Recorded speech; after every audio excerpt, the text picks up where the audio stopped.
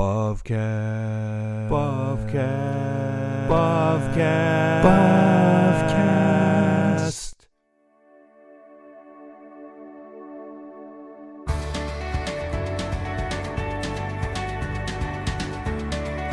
This is the Bovcast, a podcast exploring Reformed theology through the works of Herman Bavinck. Hey there, Bov Squad. Thanks for tuning back in to episode 16 of Bovcast. Here we're going to be continuing our chapter on General Revelation. I'm Caleb. I'm Andrew. And I'm Mark. So we're picking up at the break at the top of page 26, and we will be finishing the chapter today. What? That can happen? Believe it or not. We went through Bavinck's 6 proofs of the cosmological argument, the teleological argument, the ontological argument, the moral argument, the correspondence argument, and the governance argument. And all the while, those evidences aren't enough to actually compel a man to believe who God is, to honor him as creator and as Lord of all things. But nonetheless, this general revelation is in service of special revelation. So we're going to pick up on page 26, where Bavinck's going to be talking about how there's something in man that has a capacity, a disposition towards the divine, towards the idea of deity. So we have all these evidences, and as we see here at the top of page 26, Bavinck gets us going with, after all, the revelation of God in nature and history could have no effect upon man if there were not something in man himself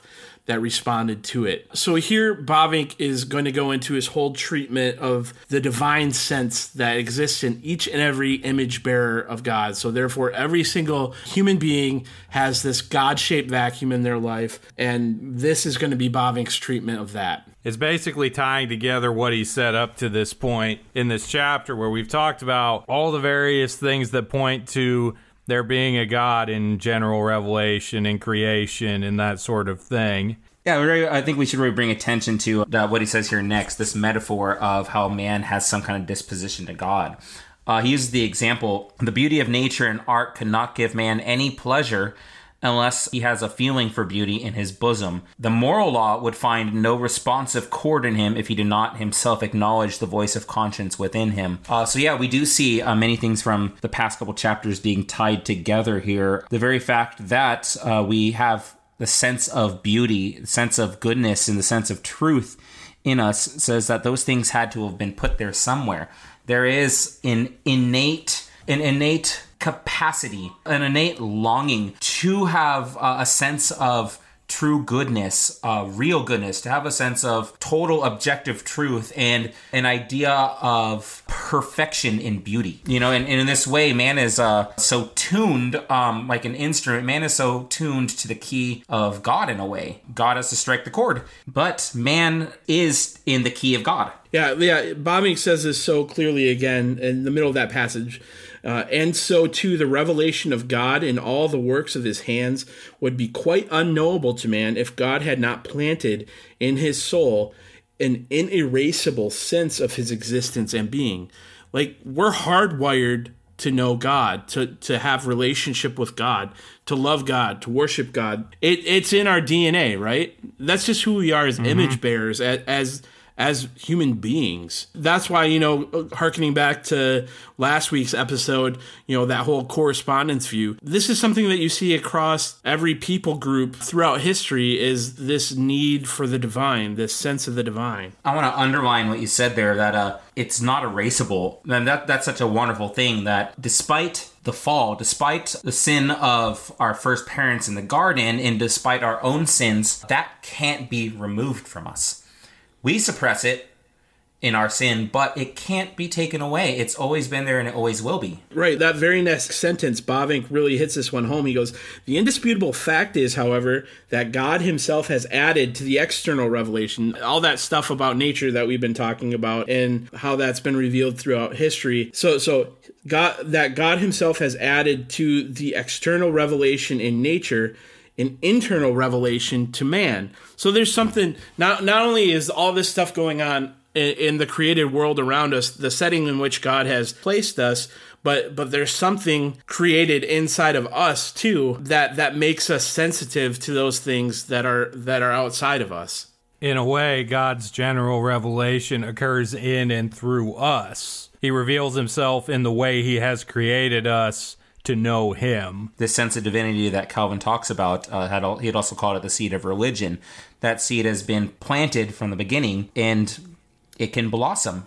It can blossom, but it has to be watered by God. Right, because it is only God who gives life. Because of sin, because of the fall, we're dead in our sins and trespasses. We don't understand. We can't seek God. We need the Holy Spirit to give us life. So Scripture gives us evidences from the very outset that that man has something in him that responds to God's revelation in nature and history. Bavinck here appeals in this next paragraph. After God had made all things, he created man and created him immediately in his image and after his likeness. God is, from the very beginning, present in creation and involved with his handiwork, and he so intentionally makes man and man alone out of all creatures to be in his own image. That seems to imply that there's a natural relationship there. There is this disposition towards God, this sense of divinity, that if man had not fallen, then it would have suddenly turned into a certain and sure knowledge of this deity through revelation early on. But since man did fall, that's where that divinity is suppressed. And now, as Bavinck says, like the lost son in the parable, he's fled his paternal home. But still, even in his most distant straying, he cherishes a memory of his origin and destination. That sense still lingers there. He just ignores it. Or tries to replace it with something else. Right. Be it false religions or the lack of religion, and yet still trying to have some kind of understanding of moral upright living, of a higher power, of whatever else you might call it. But the various things people try to replace God with when they have rejected him.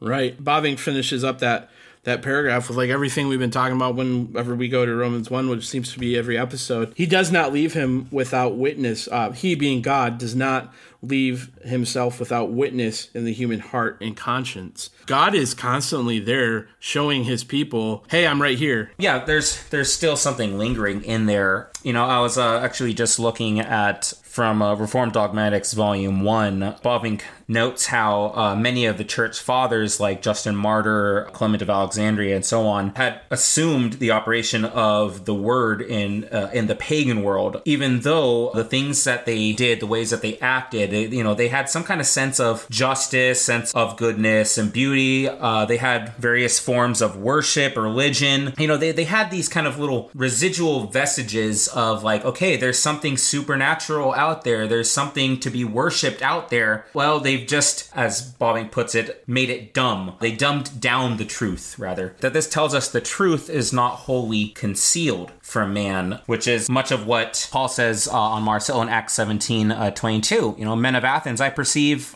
in every way you are very religious. For as I passed along and observed the objects of your worship, I found an altar with this inscription, to an unknown God. What therefore you worship as unknown, this I proclaim to you. The God who made the world and everything in it, being Lord of heaven and earth, does not live in temples made by man, nor is he served by human hands. He gave life to everything. It's in him that we live and move and have our being. He's addressing the Greeks as having had some kind of notion of this, but it's been so distorted and twisted in sin. Right. And Bavinck continues with this notion. He goes, it is a consciousness of the divine in us, which enables us to see the divine outside of ourselves. Just as the eye enables us to detect light and color, and the ear equips us to take notice of sounds, it is, as Calvin called it, a sense of divinity, or as Paul described it, an ability to see the invisible things of God, namely his eternal power and Godhead, in the visible things of creation. So there is, again, this hardwiring for humanity to have relationship with its creator God. And regardless if they know that it's the Christian God or not, something is going to be forced to fill that void, and a square peg in a round hole, it's not going to fit. It's not going to do it. It's always going to leave that individual wanting until they come to a saving knowledge of Jesus Christ and have a proper relationship with God the Father by the Holy Spirit. And as we have that sense of wanting it causes us to inquire within, to start reflecting on our very nature and the order around us, the purpose and meaning of everything. As he goes on underneath at the very end of page 26, underneath the mind and will, underneath our thought and action, there is in us a self-consciousness which is interdependent with our self-existence and seems to coincide of it. Before we think, before we will, we are. We exist. We exist in a definite way. And in indissoluble unity with this existence, we have a sense of existence and a sense of existing as we are. And the core of this near identity of self-existence and self-consciousness is the feeling of dependency. Now, for those of you who have studied theology, I don't know, I have here in my margins, I'm kind of scratching my head going, I know he's not talking about Schleiermacher, but, the whole dependency thing was Schleiermacher's big shtick, and Bavinck coming after him, he's giving us a biblical definition of what this dependency looks like. This isn't this notion of this feeling, this world soul, this kind of quiver in the liver that you hear people talking about, but this dependency is on a person who has revealed himself and that we can actually have relationship with, not just this ethereal feeling that we're looking for. We're not trying to be introspective and have just this feeling of total dependency, and that's you having a relationship with God, but it's total dependency on this God that is revealing himself to us. There is an object of that dependency. We are dependent on something, on someone. We are dependent on God. Dependence is not the end in and of itself. Right. He continues on at the end of this paragraph. He says, we are dependent upon everything around us, upon the whole spiritual and material world.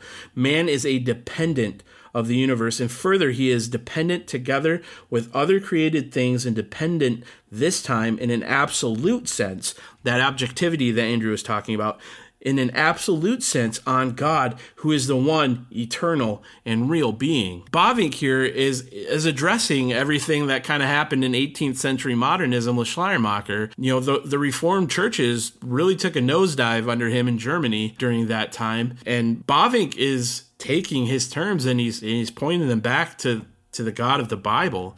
This is not the God of the dead letter. This is a living and active God. This is a God who works throughout nature and history and has revealed himself to us, as we'll get into special revelation later. But this is a completely different God than what Schleiermacher was talking about in those times. When he talks about basically what the Schleiermacher's approach, which is just that feeling of absolute dependency that's not really anchored to anything, and basically what that would produce, he says it would be a feeling which would lead man to impotent revolt or to a stoical passive resignation. If you're defined by this absolute dependence, if that is so critical to you and yet you never come to a realization of what you're dependent on, there's no purpose there. There's no end goal, no end game to that. That either leads to revolt because you're disillusioned. Basically, your faith never at any point becomes sight. It never becomes actual knowledge, or the passive resignation that just you can't make sense of anything. Right, this divine sense is kind of a double-edged sword, right? If it's pointed in the right direction, it's a beautiful thing that drives you to a continually deepening relationship with the God of Scripture. But apart from that, it can take you everywhere else. It's really kind of scary if you think about it. I mean, that hole in each and every human being needs to be filled by something. And left to our own devices, we can fill that with some really dark and awful things. I mean, it can push us to desperation and to madness. I mean, look at some of the evils that have been perpetuated in the name of false religions. Like, you look at pagan practices of ancient times, like, we're going to sacrifice our children in hopes that some deity we haven't quite figured out, maybe that's what will get them to send rain so our crops will grow. The feeling of being dependent on something but never really having knowledge of the deity, it could lead you to try like strange and desperate and really awful things. And even look at God's people and kings. Like when we look at the reign of Manasseh and how, he gave his own son to Molech. Like these are supposedly God's people. And God's people are the one filling that void with that child sacrifice that you're just talking about. I think you can take that further, where we have to understand it as not just a religious distortion in the sense of cultists, in the sense of worship, but also in, it's perversion of the true, good, and the beautiful. You end up with twisted ethics and morality. You end up with a totally foreign truth that's so detached from the Word of God that will drive us to unspeakable evils. We can go back to things like Hitler, as it is, the ideas of having some kind of an ethical truth, a system where he wants to go and purge people from the earth. The same sort of evil of religious fervor, blind beliefs that are not too different from what we see in things like 2 Kings and Manasseh. Or even like supposedly secular ideas like Marxism, where we attempt to essentially create a utopian society on the earth. But in order to accomplish it, we have to resort to coercive and immoral and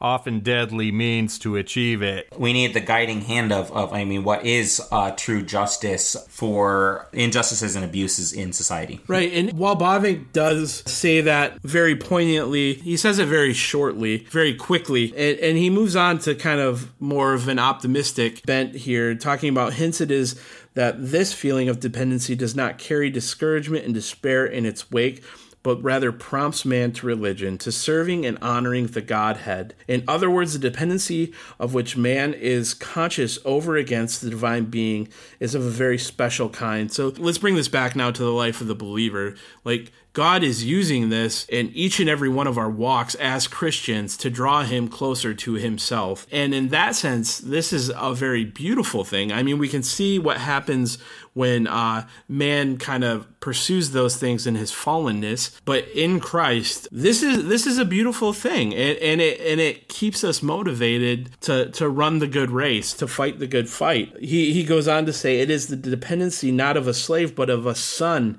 be it a lost son. This last sentence is worth the price of admission. The sense of divinity, therefore, as Calvin wrote, is at the same time the seed of religion. It is this glorious God and how he has hardwired man to follow him that motivates us and drives us in the Christian walk. Well, and this brings us back to, what's Bavinck's thesis, essentially, of this entire work? God and God alone is man's highest good. Here we see that again. God is man's highest good, and we are all hardwired to know him. This is basically the path we take to get there. Basically what God has given us in order that we might get there.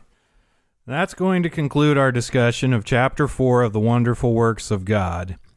It is also, sadly, going to bring us to the end of an era here at Bobcast. So please stay tuned for the following special announcement from Mark. Hey Bob Squad, this is Mark. I just wanted to take the opportunity to thank you guys for a wonderful experience.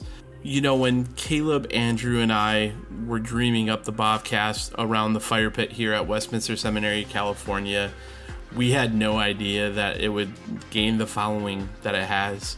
We've had nearly 5,500 downloads at the time of this recording and we've reached 31 countries, some of which are in predominantly Muslim countries. This is insane.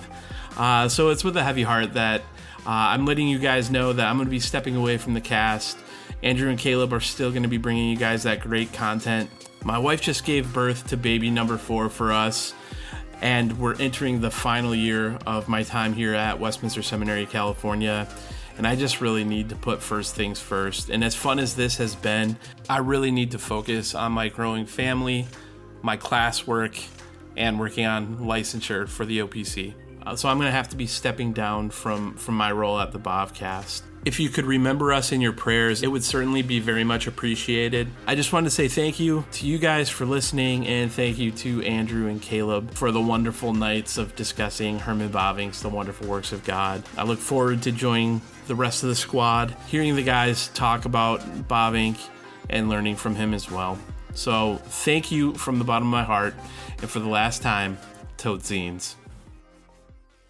So this is Mark's final episode with us here on Bobcast. I just want to say thank you, Mark, for coming on this journey with us and helping us turn Bobcast from an idea into a reality. We'll miss talking Bavinck with you, but we look forward to seeing God's work in your life, in your family, and in your ministry. Now, as Mark said, Bobcast will continue. Caleb and I will continue to release new episodes each Monday, Lord willing, and we are working on some new and exciting things behind the scenes that we hope to be able to share with you soon. So thank you for listening, and until next time, Tot Zines. Tot Zines. Thank you for listening to Bovcast. If you like what you've heard, please subscribe and leave a 5-star review where you get your podcasts. You can follow us on Facebook, Twitter, and Instagram at Bovcast. And email questions or comments to bovcast@gmail.com. Bovcast is a member of the Society of Reformed Podcasters. Subscribe to the Society of Reformed Podcasters feed to get more great theological content. Music is City of God by Rudy Manrique. We hope you'll join us again next time.